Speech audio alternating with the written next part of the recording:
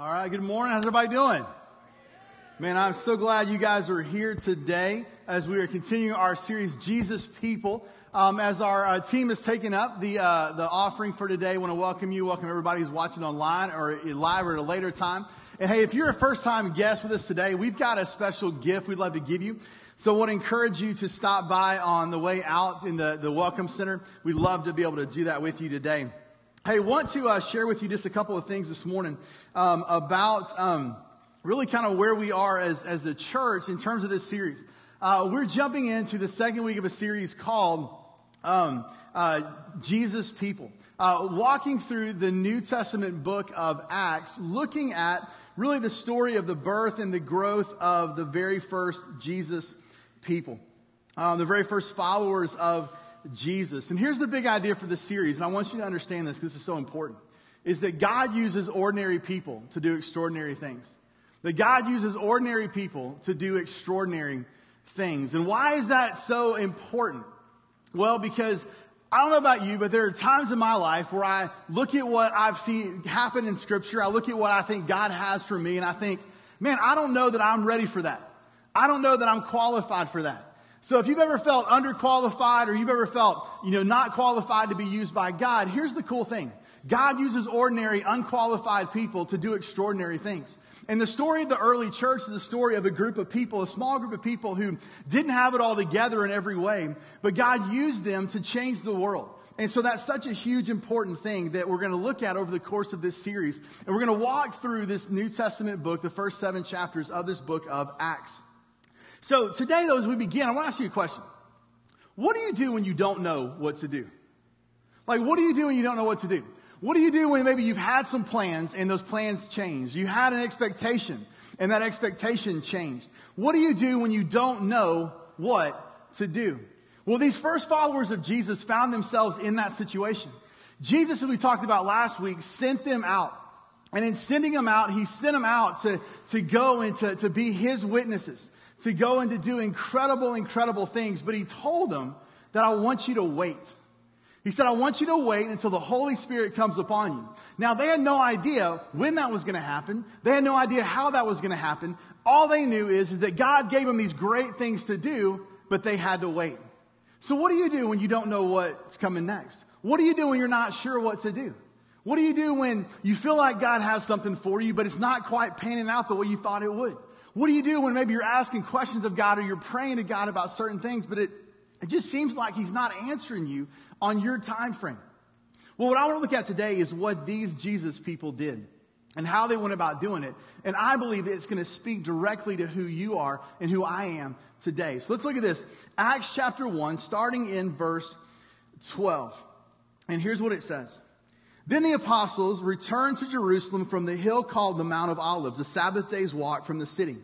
When they arrived, they went upstairs to the room where they were staying. Those present were Peter, John, James, and Andrew, Philip and Thomas, Bartholomew and Matthew, James the son of Alphaeus, and Simon the Zealot, and Judas, son of James. They all joined together constantly in prayer, along with the women and Mary, the mother of Jesus, and his brothers. So here's who you have in this setting. You have the 11 of the 12 disciples, the 11 remaining of the 12 that Jesus said, come and follow me. Now, there's a guy named Judas in here that's still around, but that's not the one that's left. There's 12. This is a guy named Judas. There's another guy named Judas, who we're going to talk about in a minute, who's no longer with these 12. So they go back to this upper room. Jesus had just told them, as we talked about last week, he says, I have for you an incredible reality. I have a promise that I'm going to return one day. But until I return, I'm going to send you with power, and I'm going to give you a purpose to go and to be my witnesses across the entire world. And so they said, okay, we're supposed to wait till the Holy Spirit comes. Well, what do we do in the meantime? Well, what they did when they weren't sure what to do next was they prayed. They prayed. And that's the thing we see about Jesus people, these first followers of Jesus, that Jesus people pray. When they weren't sure what to do, they prayed. When they didn't know when things were going to happen, they prayed. They found themselves meeting together constantly in prayer because Jesus people are prayerful. Jesus people, followers of Jesus, are prayerful. Look at Acts chapter 1, verse 14. It says they all joined together constantly in prayer. They prayed. What do we do when we don't know what to do? Well, these Jesus people prayed. They spent time seeking God. They spent time talking to God. They spent time going back into the scriptures and seeing what was going on. And then look at what happened in verse 15. In those days, Peter stood up among the believers, the group numbering about 120. So how many followers of Jesus were really in this group? It was about how many people are in this room today? About 120 people. Not a huge group of people to go and change the world, but that was who was there. And so this group gathered together, and then Peter says this, brothers and sisters, the scripture had to be fulfilled in which the Holy Spirit spoke long ago through David concerning Judas, who served as a guide for those who arrested Jesus. He was one of our number and shared in our ministry. So what's Peter talking about? Here's what he's saying. There was this guy, Judas, not the one who's still there, but Judas of Iscariot, right? And he was a guy who was one of Jesus' closest 12 followers. He was one of the disciples. And so Peter says, listen, that what happened with Judas is something that God knew was going to happen. It didn't take God by surprise. What happened with Judas? Well, Judas betrayed Jesus. He led those who were arresting Jesus, who wanted to crucify Jesus, to Jesus for money. He sold out the Savior of the world for money. And the people were wrestling with how could Judas, one who knew Jesus so well, sell him out for money? He says, listen, Peter says, that we've been praying, I've been thinking about this. I've been going back to David in the Psalms, who David was a writer of many of the Psalms found in the Old Testament. And he said that, listen, God knew what was going to happen. God wasn't taken off guard by this betrayal. And then Luke interjects to kind of let his readers know, well, what happened to Judas? After he took the money, after he betrayed Jesus, what happened to him? Look at verse 18. It says, with this payment he received for his wickedness, Judas bought a field. There he fell headlong, with his body burst open and all his intestines spill out. So you guys are kind of like, the Bible's boring. Really? I mean, it talks about a dude like hung himself, fell over, his body just burst out, right, on this field. Now, Luke finds it like this is important to understand because I guess he's wanting to say, listen, don't cross Jesus because you don't know what's going to happen, right? But he's like, here's what happened to Judas. He sold out for money, but then his very life was taken in this dramatic, horrible way. And it says this, that everyone in Jerusalem heard about this. So they called that field in their language, Akeldama, that is field of blood. So Peter says, okay, so Luke kind of jumps in to say, here's what happened to Judas. He betrayed Jesus and he died. And so everybody knows he's a betrayer. So Peter's saying, okay, but as I've been praying, as I've been waiting, trying to figure out what's going on, God's kind of led me to this idea, this decision. He's telling me, here's what we need to do with this place of Judas. Do we replace Judas? Do we just have 11 disciples and not 12 disciples? Peter comes back and says, listen, I'm here to talk to you about what happened and what we need to do next. And here's what he says. For, said Peter, it's written in the book of Psalms, may his place be deserted, let there be no one to dwell in it. Meaning he's no longer a part of being considered one of these 12. So when Judas made his decision, it had ramifications for his life. But it says, the Psalms also say, may another take his place of leadership. So Peter comes and says, listen, we've all been wondering, what do we do about Judas? What do we do about now that there's 11 disciples and not 12? Peter says, well, if you go back and you look at the scriptures, as we've been praying together constantly, God has led me to this, that we need to replace Judas. That we need to find somebody to take his place and restore the 12 disciples back to 12 disciples. And here's what he says in verse 21. Therefore, it's necessary to choose one of the men who have been with us the whole time the Lord was living among us, beginning from John's baptism to the time when Jesus was taken up from us. For one of these must become a witness with us of his resurrection. So he said, okay, we need to replace Judas. It's necessary. This is what God would have us do. We need to find somebody, elect somebody, choose somebody who's been with us from the very beginning of Jesus' ministry to come and take his place as one of the apostles. Well, why was it so important that this be done?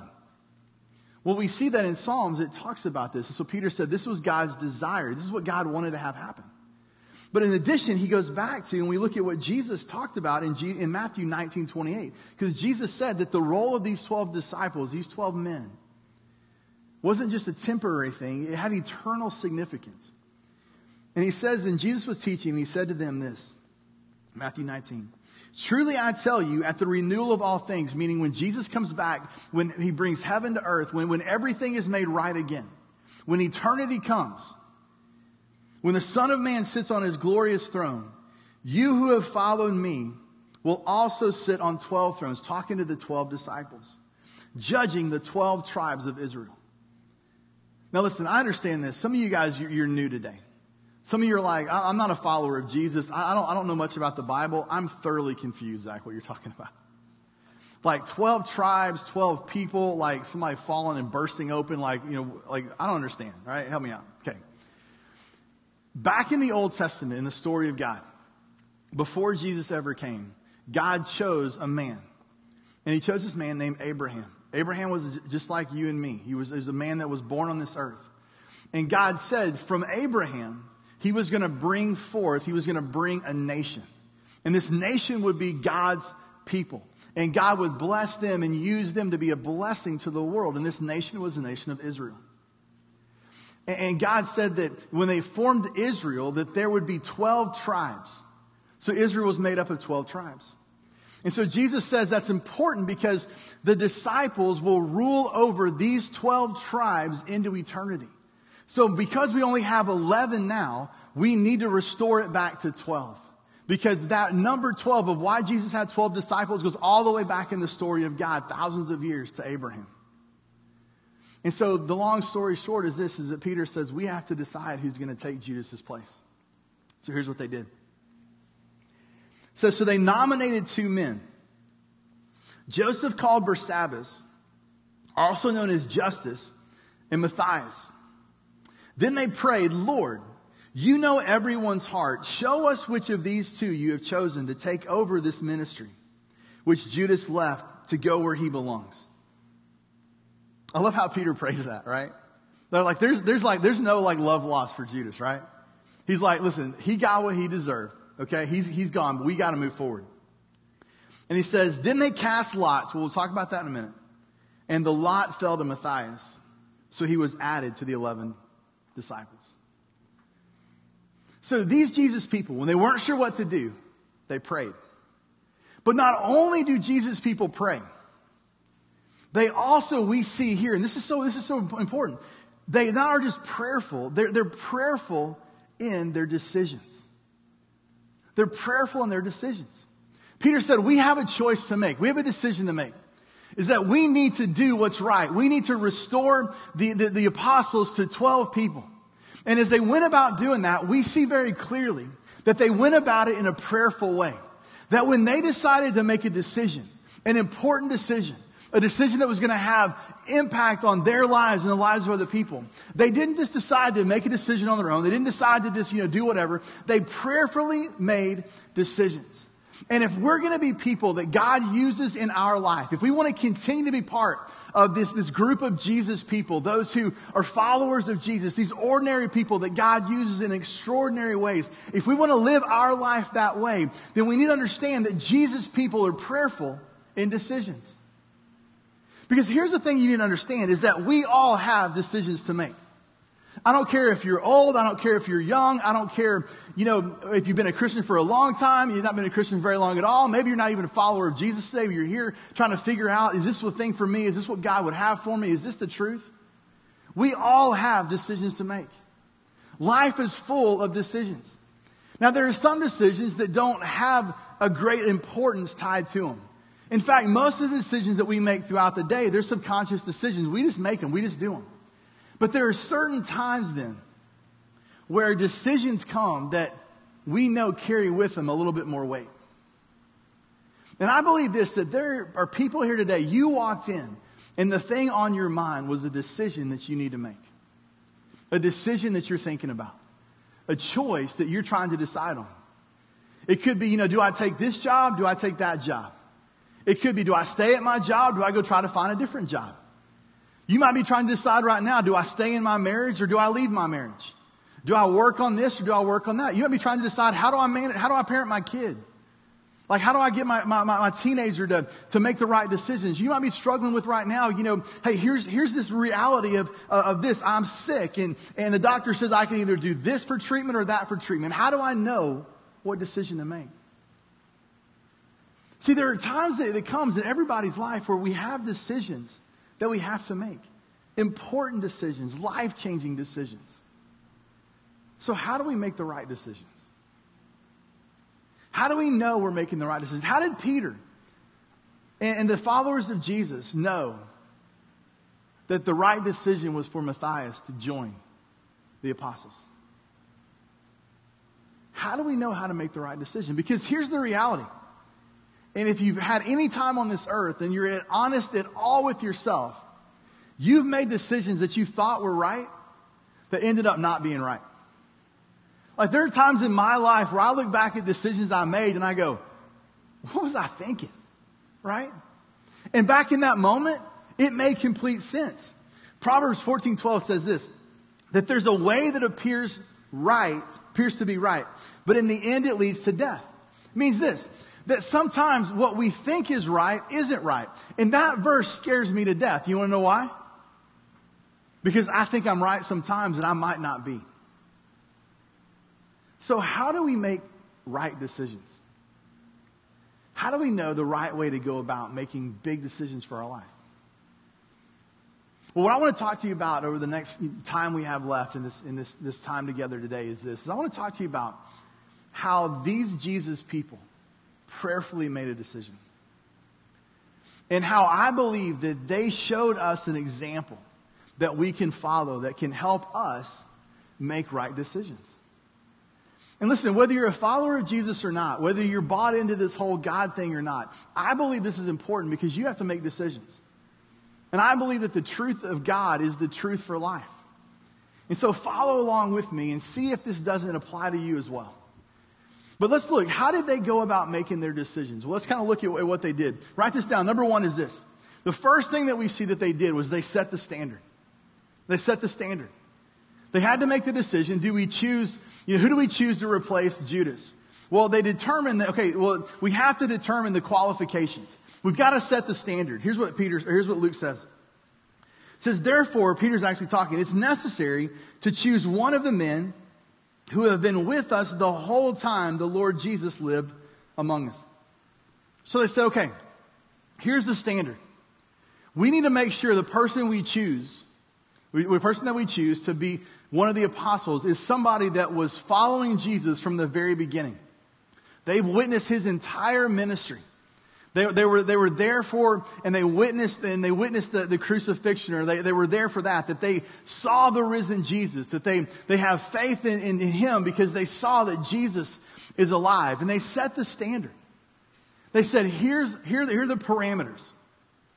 They said, here's what's negotiable and here's what's non-negotiable. And they set the standard for their decision. Listen, if we want to make right decisions in our life, I think the first thing that we have to learn to do is we have to learn to set the standards. We need to understand what we value as right and wrong. We need to understand where we go to find truth. We need to determine in our life, in situations, what is an option for us and what's not an option for us. And then we need to narrow down and say, this is the standard we're going to choose to live by. So maybe you're trying to decide about the job. Should I take a new job? Should I take this job? Should I take that job? Well, you got to sit there and determine, what are the things that are the standards? What are the qualifications? What are the requirements for you? What are you not going to do? Maybe you're like, I'm not going to work, 5 nights a week because of my family. Or I'm not going to commute 2 hours. Or I'm not going to, spend my time doing things I don't feel are beneficial. Like, you got to set that standard. Maybe you're trying to determine, should I marry this person? Should I not marry that person? Should I continue the relationship, not continue the relationship? Well, you've got to set your standards.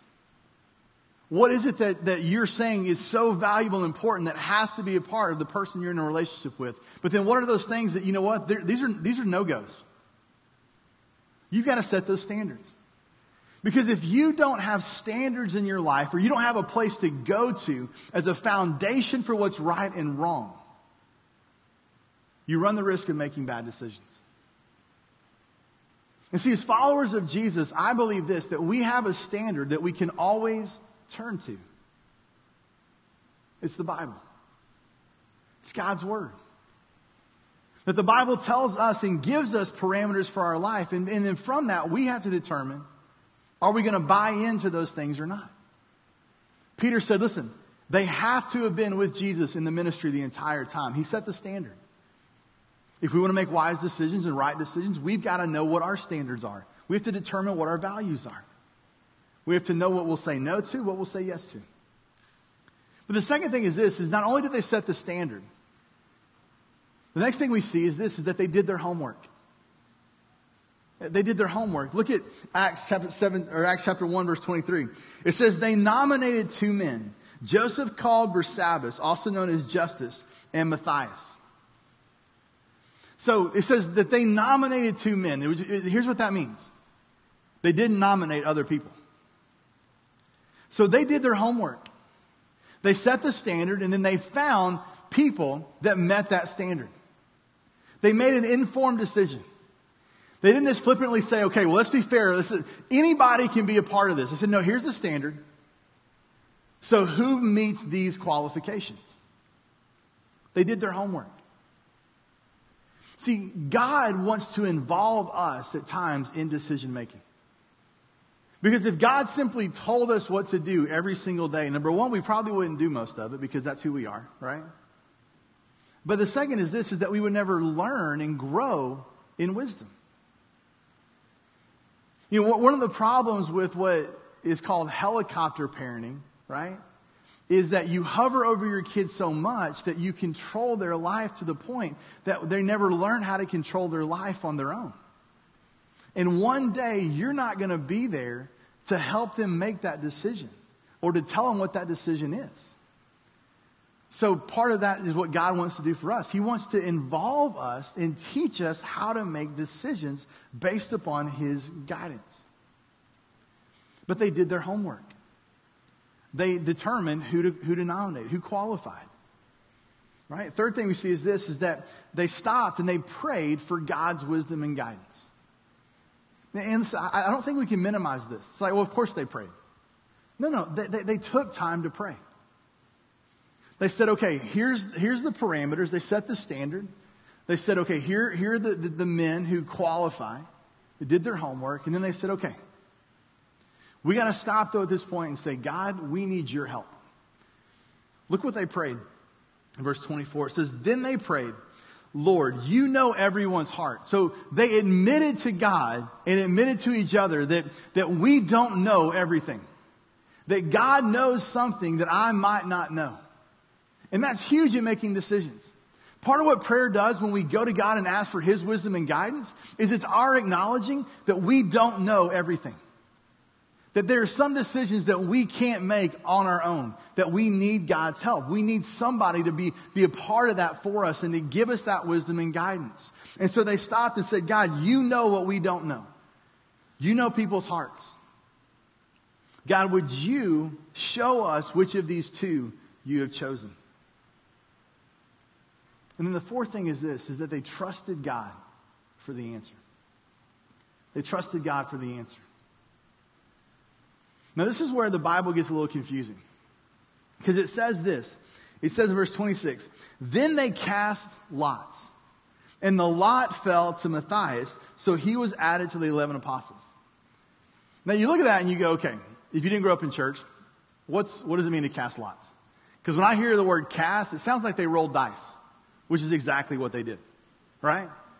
So what would happen is in casting lots is it was this ancient practice that we see going all the way back through the story of God in the Old Testament. And it wasn't just for Christians. There was other people did this as well. But what they did was in this situation, they took stones and they wrote the name of each person on the stone. So they put Barsabbas on one, they put Matthias on the other, and they put them in some sort of container. And then they prayed that God would reveal and show them the right answer. So here's the thing. They didn't do it flippantly. Like they weren't like, okay, just flip a coin, let's get this over with, it's time to eat. You know what I mean? They really sought God in doing this. And then the first one whose name came out first after they shook it up and rolled it out, or whatever that stone represented, that was what they believed to be the answer. And what's interesting is that it says that the lot fell, or the stone that rolled out was the one who had Matthias' name on it. And he became one of the 12. Nobody asked for a re-roll. Nobody asked for a recount. Because I guarantee you this, because they're people, right? There were probably some in that room that thought the other guy was better than Matthias. They really wanted Barsabbas to be the guy. His name was Justice. How cool is that? We want Justice to be a part of our group, right? Right? And there were probably some that they had favorites. But when God brought them to the decision, they trusted that decision. And you know what? That was the decision that was made. Now you might be like, okay, so why did you just say that at the very beginning? Because what you're saying is, if I have to make a decision, I just got to draw some straws, right? That's how it works. That's so simple. It's not like that. Because here's what we see, is that we see that this didn't continue to be the practice of the people once the Holy Spirit came. Once the Holy Spirit, as we're going to talk about next week, came upon these Jesus people, the Spirit of God came to dwell with them. We don't see them casting lots for decisions anymore because the Holy Spirit now guides them. So do I think it's wise for you to go home and say, this job, that job, let's pull the Yahtzee game out and try to make the decision? I don't think that's what God's calling you to do. But the point is this, is that when God brought them a decision, they trusted him. Even if it wasn't the decision that they may have wanted. But that brings up a question. Because if God doesn't reveal his answers necessarily through casting lots anymore, if that's not what, Zach, you're saying I should do to make my decisions in life, then how does God answer my prayer? How do I know that this decision is the right decision to make? How do I know when I have two choices that I'm actually making the God decision, and it's not Mexican food from the night before I'm kind of, leading me to go wherever I'm going? How do I know I'm not speaking for God and I'm just trying to convince myself God's leading me here because that's where I want to go? Well, I think we got to understand this. We got to look at, okay, well, how does God answer our prayers? Because especially if you're here today and you're not a follower of Jesus, or maybe you've been a Christian just for a little bit, I guarantee you've heard somebody say these words. Well, God told me, and so I did this. Or you know what? I just prayed about it, and God led me this way. And I'm here to tell you this, that in my 40 years on this earth, my 33 years of being a follower of Jesus, I have never heard God speak audibly to me. I've said God told me, but I've never heard his voice. God's never sent me an email. He's never sent me a text, right? I never had writing on the wall. Back in the 90s, I didn't get a fax. That's not how God has operated for me. But there are times in my life where I've been praying about something and I felt like God answered my prayer. So how do we know? Because it's confusing when people say that. But it's not just confusing when you read the Bible. It's confusing just in life. So, this is football season, right? And listen, we are a church for all people. So it doesn't matter if you're a Cowboy fan, Redskin fan, Patriot fan, Steelers fan, whoever cheers for the Chiefs, whatever, whatever, right? And so I'm a Cowboy fan. But being in Washington, D.C., I find myself following the Redskins because that's all I get, right? Today at 4:45, I have to watch the Redskins game or watch reruns of something else because they play at the same time as the Cowboys do. That's the way it works, right? I don't have DirecTV. But anyway. And so I was listening to an interview, and if you know kind of much about football, the Redskins have a quarterback named Kirk Cousins. And Kirk Cousins is a believer. He's a Christian. Very outspoken about his faith. Well, the controversy kind of with the Redskins and this quarterback is that they haven't for the past several years been able to work out a long-term contract.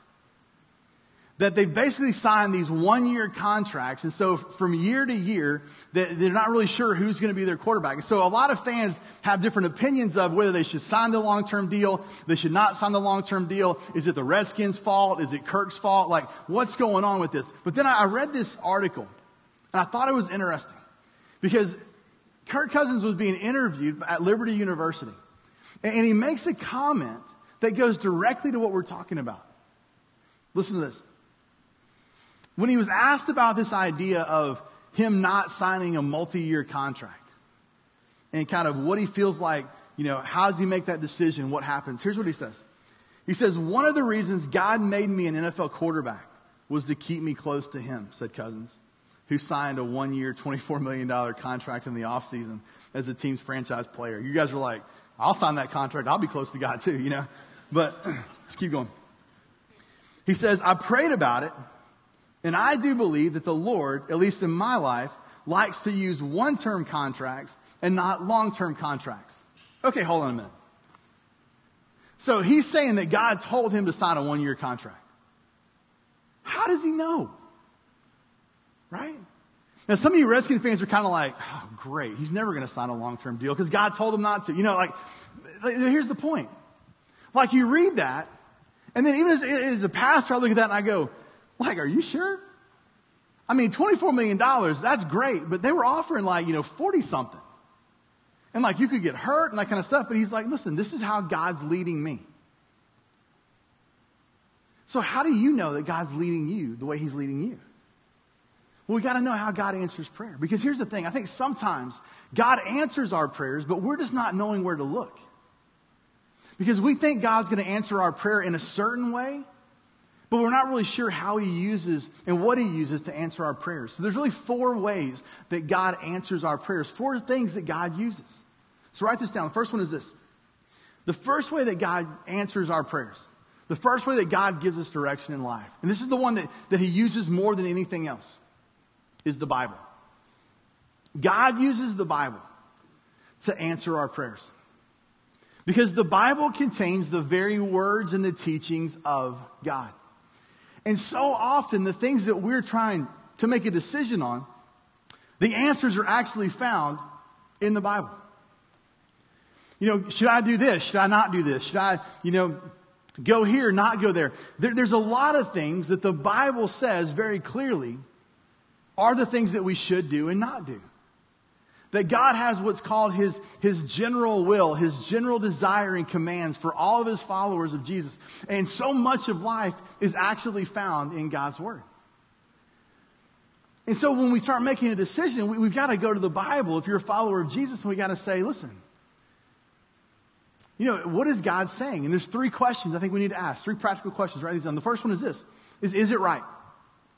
Is what I'm wanting to do, is what I'm trying to decide to do, does the Bible say it's right? When I look at Scripture, does Scripture say, yes, that's a good thing to do? Second question, though, is this, is it wrong? Does the Bible say that is a wrong thing? Because here's the thing, God will never tell you to do something that he's already said is wrong. God does not contradict himself. If the Bible says this is wrong, it's not good, it's not wise, then that applies to your life as well. I was talking to a friend of mine who's a pastor. We were having lunch, and he was frustrated about some things, and we were just talking, and he was talking about this. He said this guy came in the other day and, wanted to meet with the pastor, and started the conversation this way. He said, Pastor, I just want to come talk to you because I really feel like God told me to leave my wife and marry this other person. And the pastor said, Zach, he goes, I was in there and I didn't say it this way, but I wanted to just say, okay, listen, just shut up for a minute. Stop. Let's just get God out of that because God did not say that. You're like, well, how does he know God didn't say that? Because the Bible says adultery is wrong. The Bible says you shouldn't do that. See, God's not going to contradict himself. So the first place we need to go in answering a question is, okay, does the Bible say it's right or wrong? But then there's some things, this is where it gets a little more tricky, where the Bible's not black and white on it. The Bible doesn't specifically talk about it. The Bible doesn't specifically give a this is right, this is wrong. And so we got to ask the third question. The third question is this, is it wise? Is it wise? Well, what does that mean? It means this. Based upon who you've been, based upon your past, based upon who you are right now, and based upon who you want to be and what you want to do in life, is this a wise thing to do? Is this a good thing to do?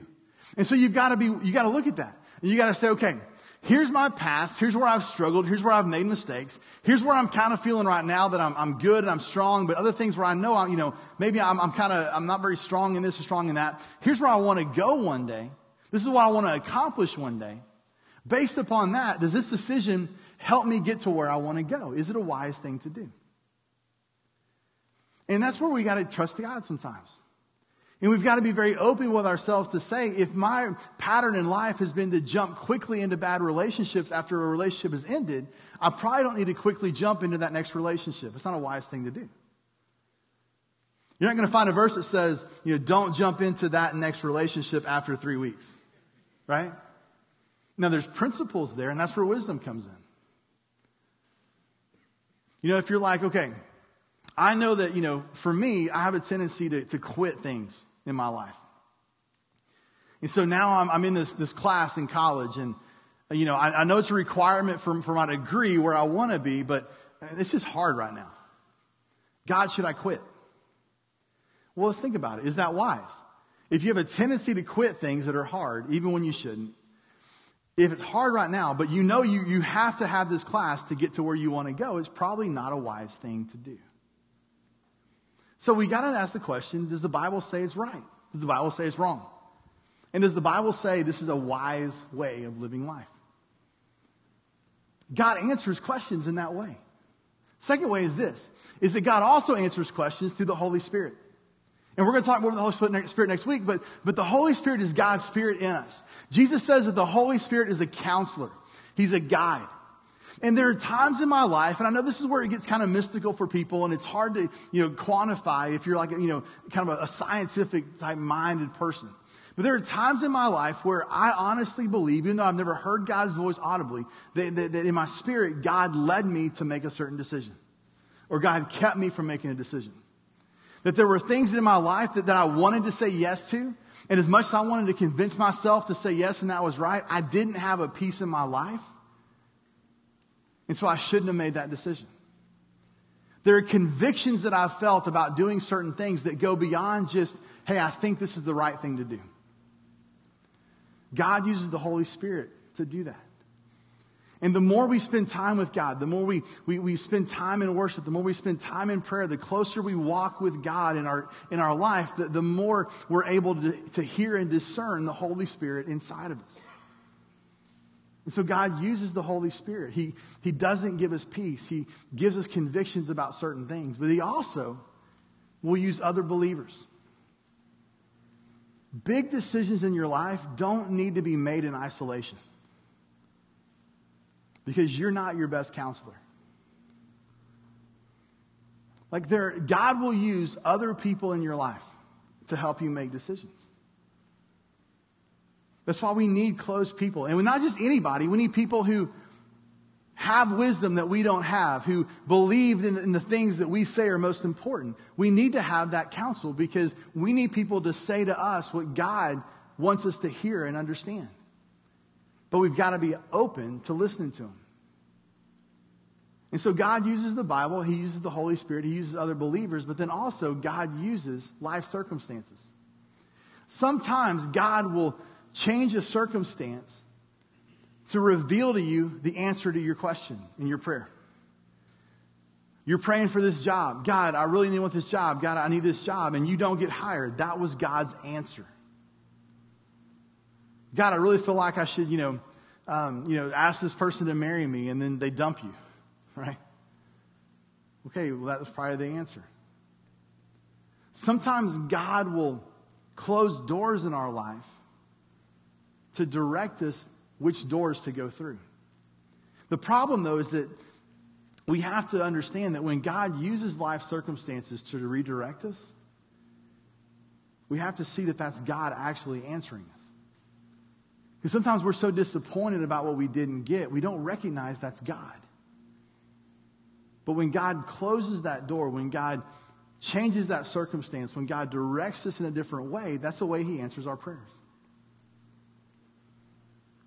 See, Jesus people, followers of Jesus, those that God uses to be part of this movement, this mission, those he uses to experience life in its fullness, right, are prayerful in the decisions they make. They partner with God in this. They have a prayerful plan. And so here's the question I want to leave you with today. Because here's what I believe, is that every person in here, the majority of you, you came in and you have a decision to make. Maybe it's a big one, maybe it's a small one. Maybe it's life-changing, maybe it's tomorrow-changing. But you are not sure what to do. Write this down. This decision needs a prayerful plan. And identify what that decision is. Confess, hey, this decision that I have, it's bigger than me. I can't make it on my own. I mean, I could, but I shouldn't. This decision needs a prayerful plan. And there's a line on your note sheet, and that line's there to say, okay, what is that decision? To choose this job, to apply for another job, to stay in this relationship, to move out of a relationship, to hang out with these people on Friday night, to not hang out with these people on Friday night, to invest here, to invest there. God is a God who wants to and will guide us and give us wisdom when we ask. What in your life needs that prayerful plan? What do you need to set the standards for? What do you need in your own life to do your homework about? What do you need to pray to God for his wisdom and guidance? And what do you need to trust God about today?